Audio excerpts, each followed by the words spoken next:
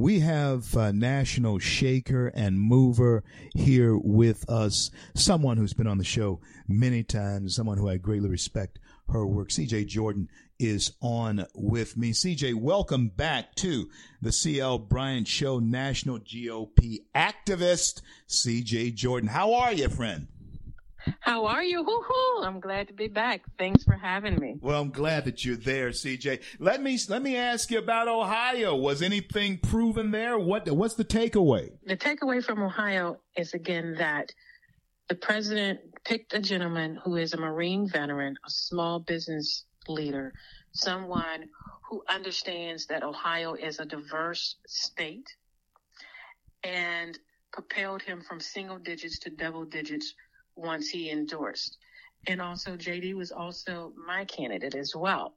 And so what this means is, as they always said, so goes Ohio, so goes the nation.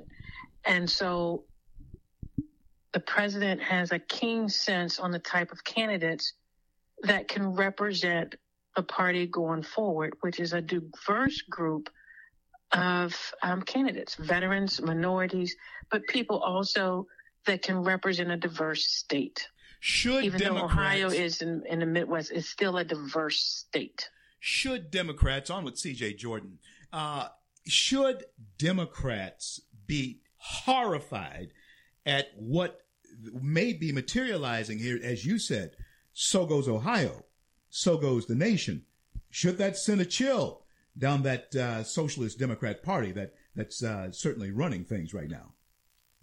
Well, it should be a wake-up call to them that they thought that because of inflation and so forth, that Republicans were not necessarily energized as the Democratic base.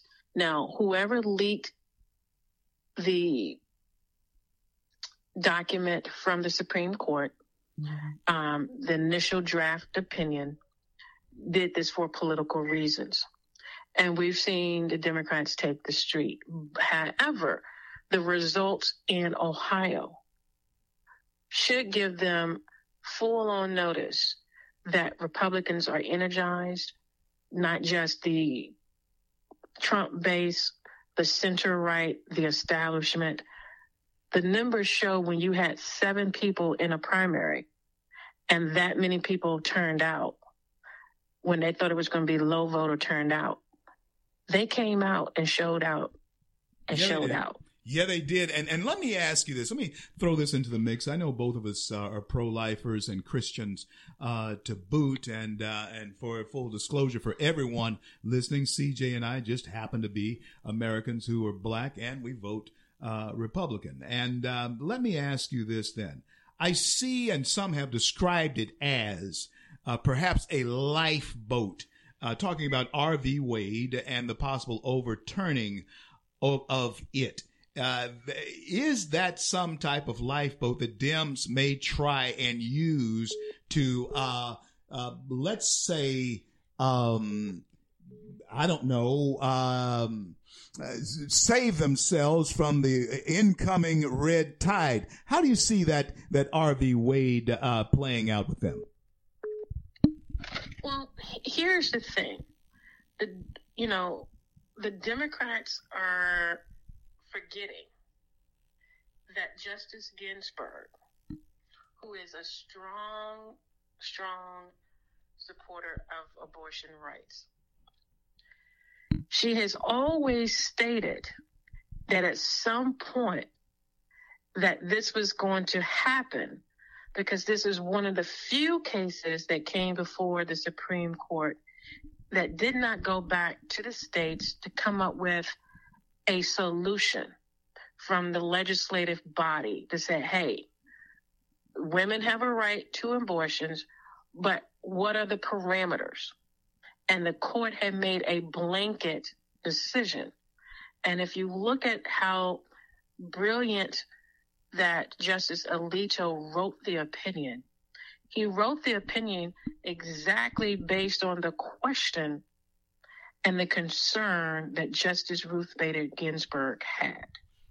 And it was brilliant. It was brilliant.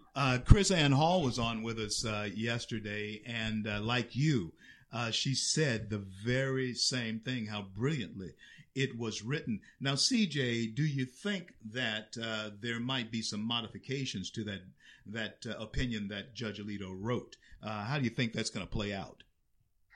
I think there's going to be some modifications. And though because here's the thing,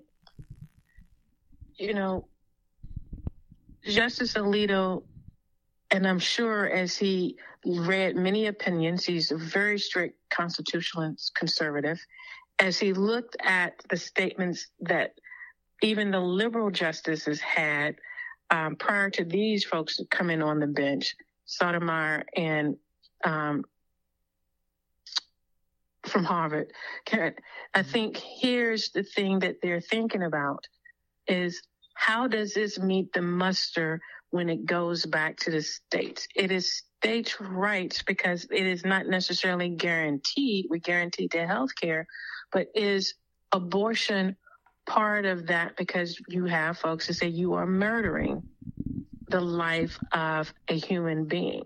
And therefore, it gets back down to, at what point is a fetus a viable child? Right? And even the president let it slip. He said, you are killing a child. And even his words will now be brought into context from his prior statements on the viability of the life of the child in the womb. So now it gets down to, you have the heartbeat bills, right? When is a fetus a viable child? Is it at 1 week? Is it at 3 weeks, 4 weeks, 6 weeks? And those are the discussions that the legislatures are going to be having. And this is the discussion that I feel, and I don't know, but the justices are going to be having based on, again, what did Justice Ruth Bader Ginsburg say? She just said it was a matter of time that the justices would have this conversation. And it's not like the conservative justices, even when we were not in the majority, that we did not have these conversations when they did dissent opinions. Go back and read it. It's all there. It's all there, friends, for you to consume. And in these times, and these are perilous times that we live in, and issues like this can, in fact, lead to civil unrest, as is happening right now. Is there some type of design to this madness? CJ Jordan, GOP activist. CJ, tell everybody how to get in touch with you and how to bring you and this type of common sense speak to where they are. Talk to us. Well, as a GOP strategist, folks can just email me at egpearl@yahoo.com, or just go onto my Facebook page and DM me. I would love to chat with you, love to come out and see you. But these are the things that we must do, and we must remember. And I'm saying to all of my pro-life friends right now, don't go out and protest because they want you out there so that they can cause a ruckus and some violence. Go to church and pray, light your candles, double down on making sure that you're registering people to vote so that we can hold the line, hold the state legislatures, because they become even more important, making sure that we maintain the government offices that are up for re-election. And even if you don't care about somebody 100% that's running for Congress, by George, go out there, hold your nose, and vote for them anyway, because we cannot concede any ground. Amen. Amen to that. That one word that you said, CJ, is exactly what Americans should be thinking. Vote. Is that, last question for you, is that truly the key to American revolution that we truly need in this country at this point in time? Talk to us. Absolutely.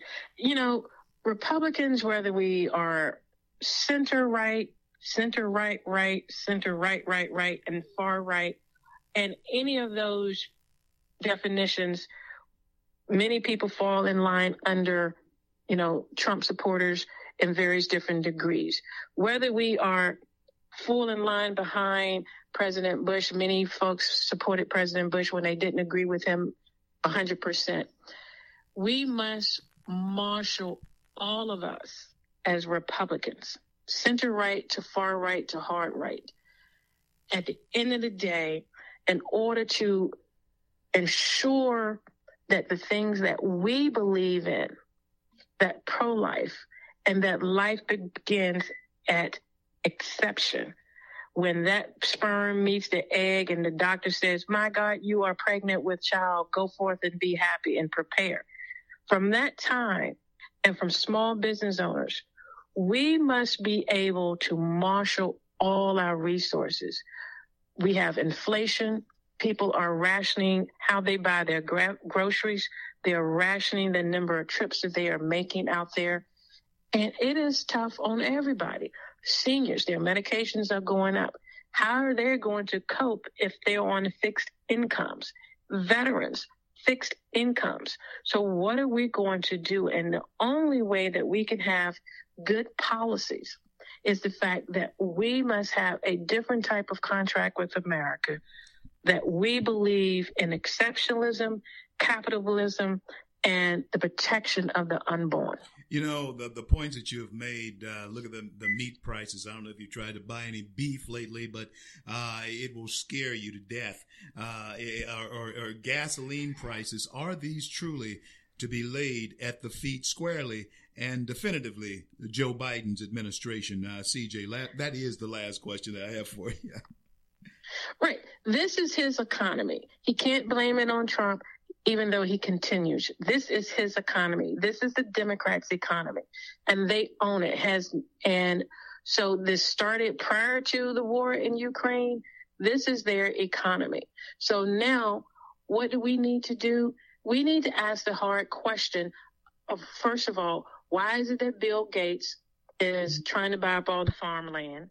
2, why did we, under the prior administration, not the Bush, not the Trump administration, and not even under the Bush administration, why did the Obama administration permit China to buy up so much of American farmland? There are a lot of farmlands that China leases or that they have purchased as well. And so now that we have this food shortage, the question becomes, no one's asking, how are we going to feed the American people as people become more and more hungry, because the inflation is going to last a little bit longer? So if you don't have land, you can't grow your own food. So I employ folks to say, look, how do you have urban farming? How do you begin to value our Black farmers again? How do we have co-ops so that we can do things? How do we support those Black entrepreneurs that are doing vertical farming in urban cities, hydroponics and aquaponics? Because other individuals are doing them and selling us the produce. How do we begin to now look at this so that we can begin to recycle the dollar 9 times in the Black community? We must think strategically. We must think as small business owners and do what conservatives do. Hey, be entrepreneurs. Wow. Be capitalists. You know, C.J. Jordan, GOP strategist, I hope that they hear what you are saying. And, you know, Michelle, she reminded me that we need to get our Black farmers back on. I think there's an opportunity here for their voices to be heard even more so than this show tries to give to them. And CJ, I want to thank you so much for coming on with it, being a friend of the show, and look forward to crossing paths and seeing you soon and all of that. But may God bless and may God keep the work that you're doing. Continue to fight the good fight. I know that you will, because you are fighting the good fight. I'll talk to you soon. Thank you for having me. And again, as we all do, let the work that we do speak for us. Amen to that. Amen to that.